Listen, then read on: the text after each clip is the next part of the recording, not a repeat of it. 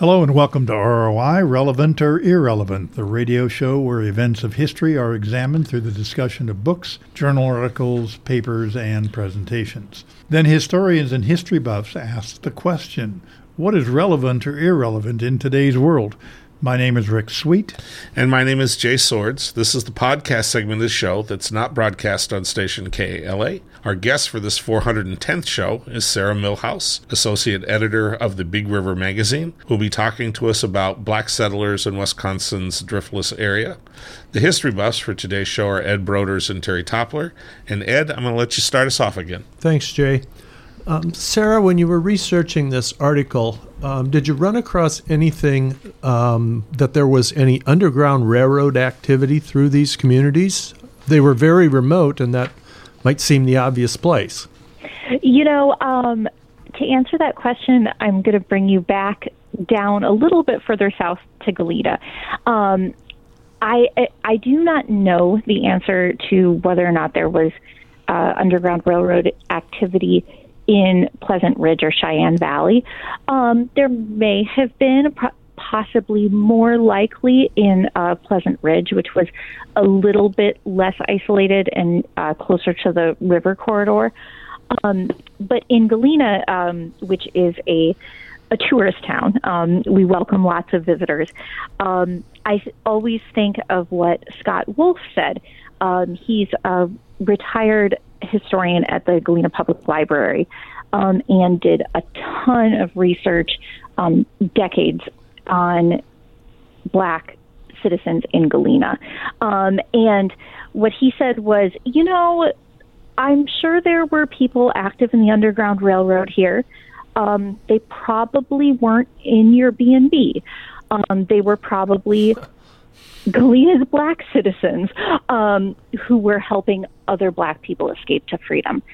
So we don't have great records of the details of that, but it's probably likely fair to assume that there were people helping others to freedom in Galena.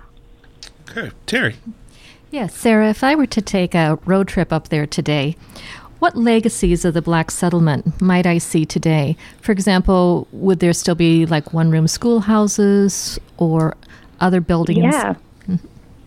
Yeah, so the best place to do that is in Cheyenne Valley. So one of the members of the community there, his name was Algie Shivers, great name. He was a very well-educated and smart guy, and he designed a lot of the round barns that are in Vernon County. Vernon County is known for that. They have one of the highest concentrations of round barns in the country, and some people will tell you the most. And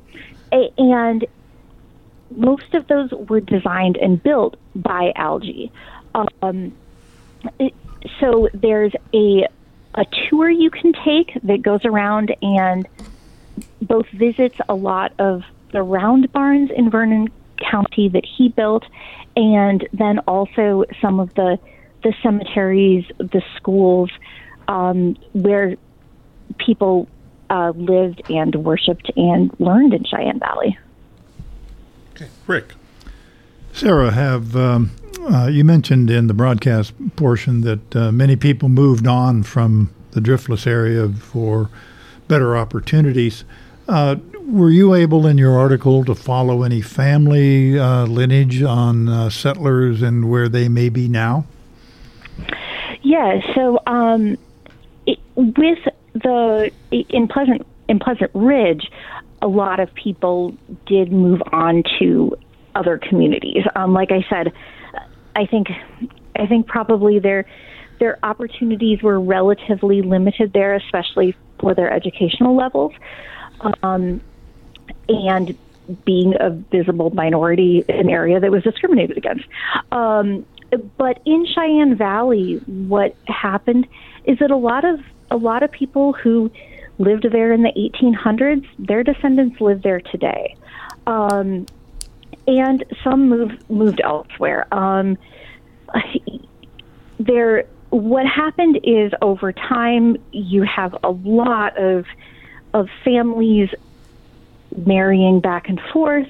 And eventually, a lot of the African American heritage of the valley was lost for a period of time.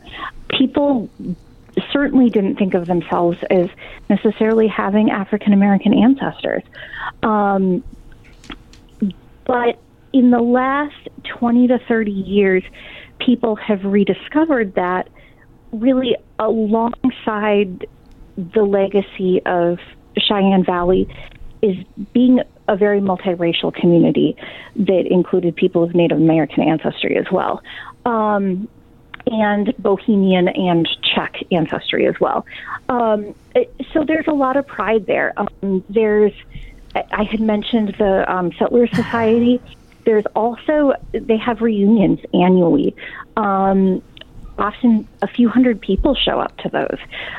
It's a pretty darn active group, and they are also active in kind of having a park.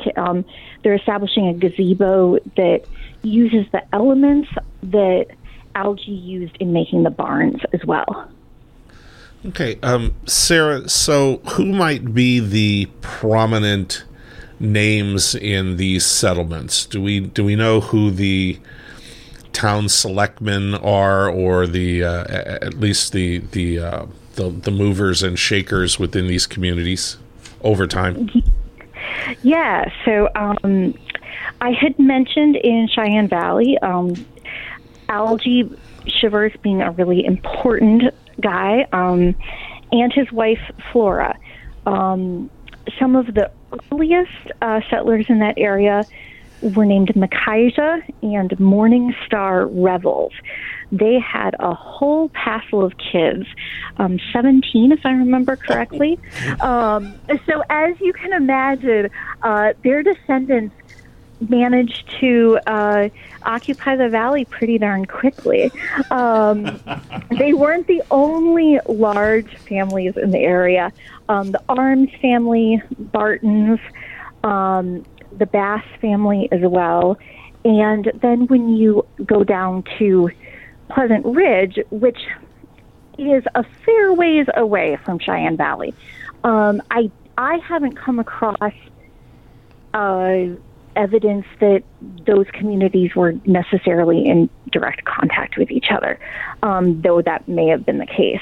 But there, the Shepherd and the Green families were very prominent. You had a number of other ones. There was a really interesting gentleman who lived in Pleasant Ridge named Romulus Richmond.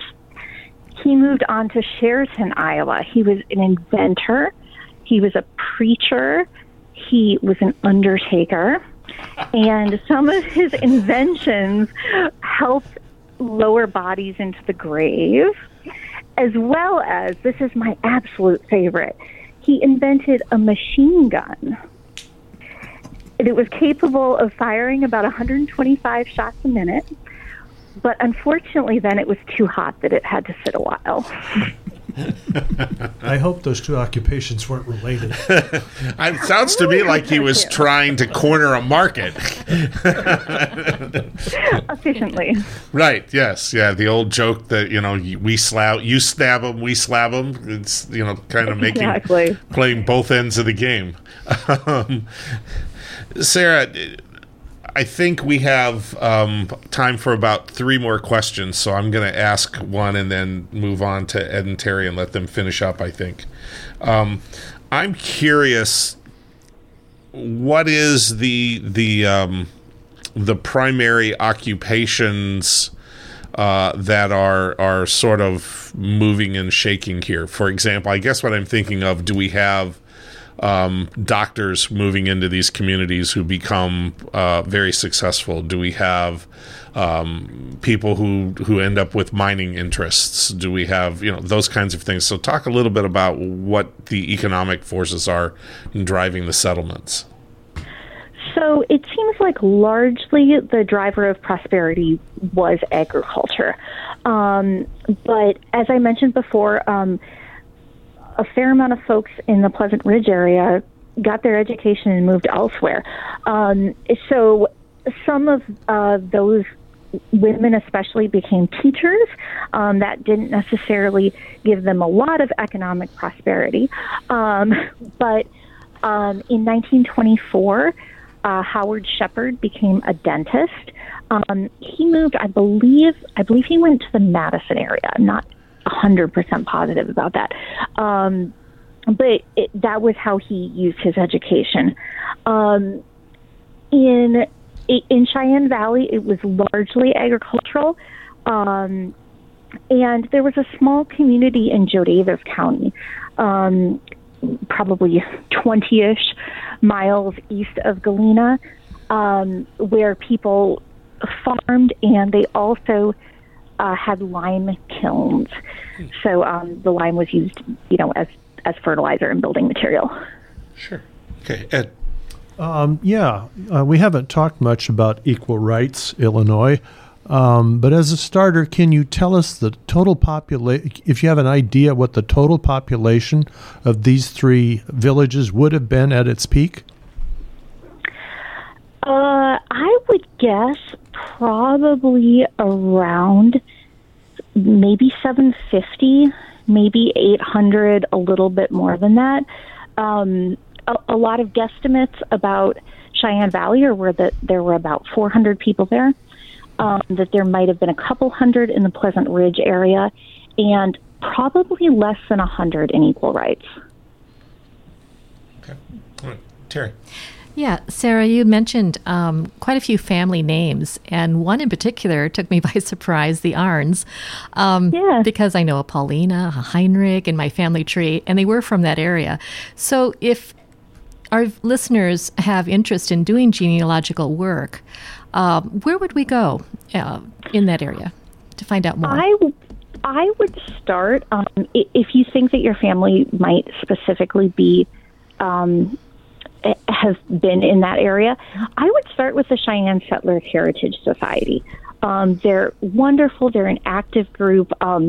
Most of the members of the society are descendants. And the Arms family wasn't in Cheyenne Valley. I know we're talking about a few communities, so it's easy to get a little bit confused. They're wonderful, and they would love to talk to someone who is a potential relative, or even anyone who's just interested in the area and isn't related as well. All right.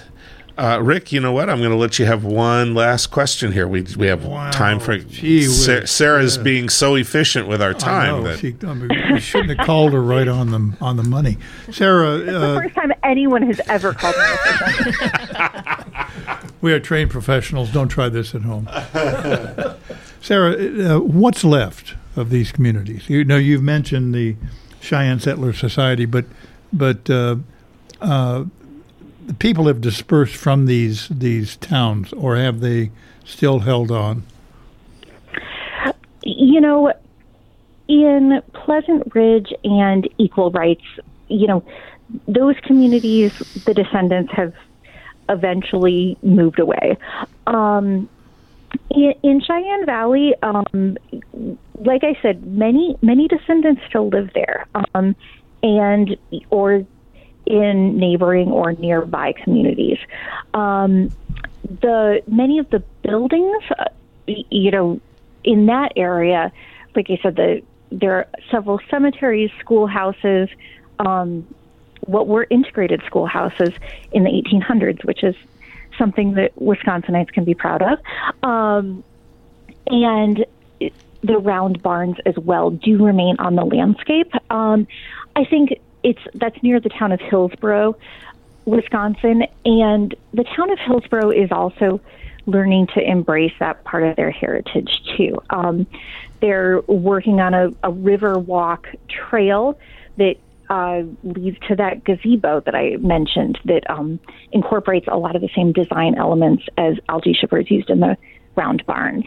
All right. Well, we'd like to thank our guest for this 410th show, Sarah Millhouse, Associate Editor of the Big River Magazine, and we've been talking about black settlers in Wisconsin's Driftless area.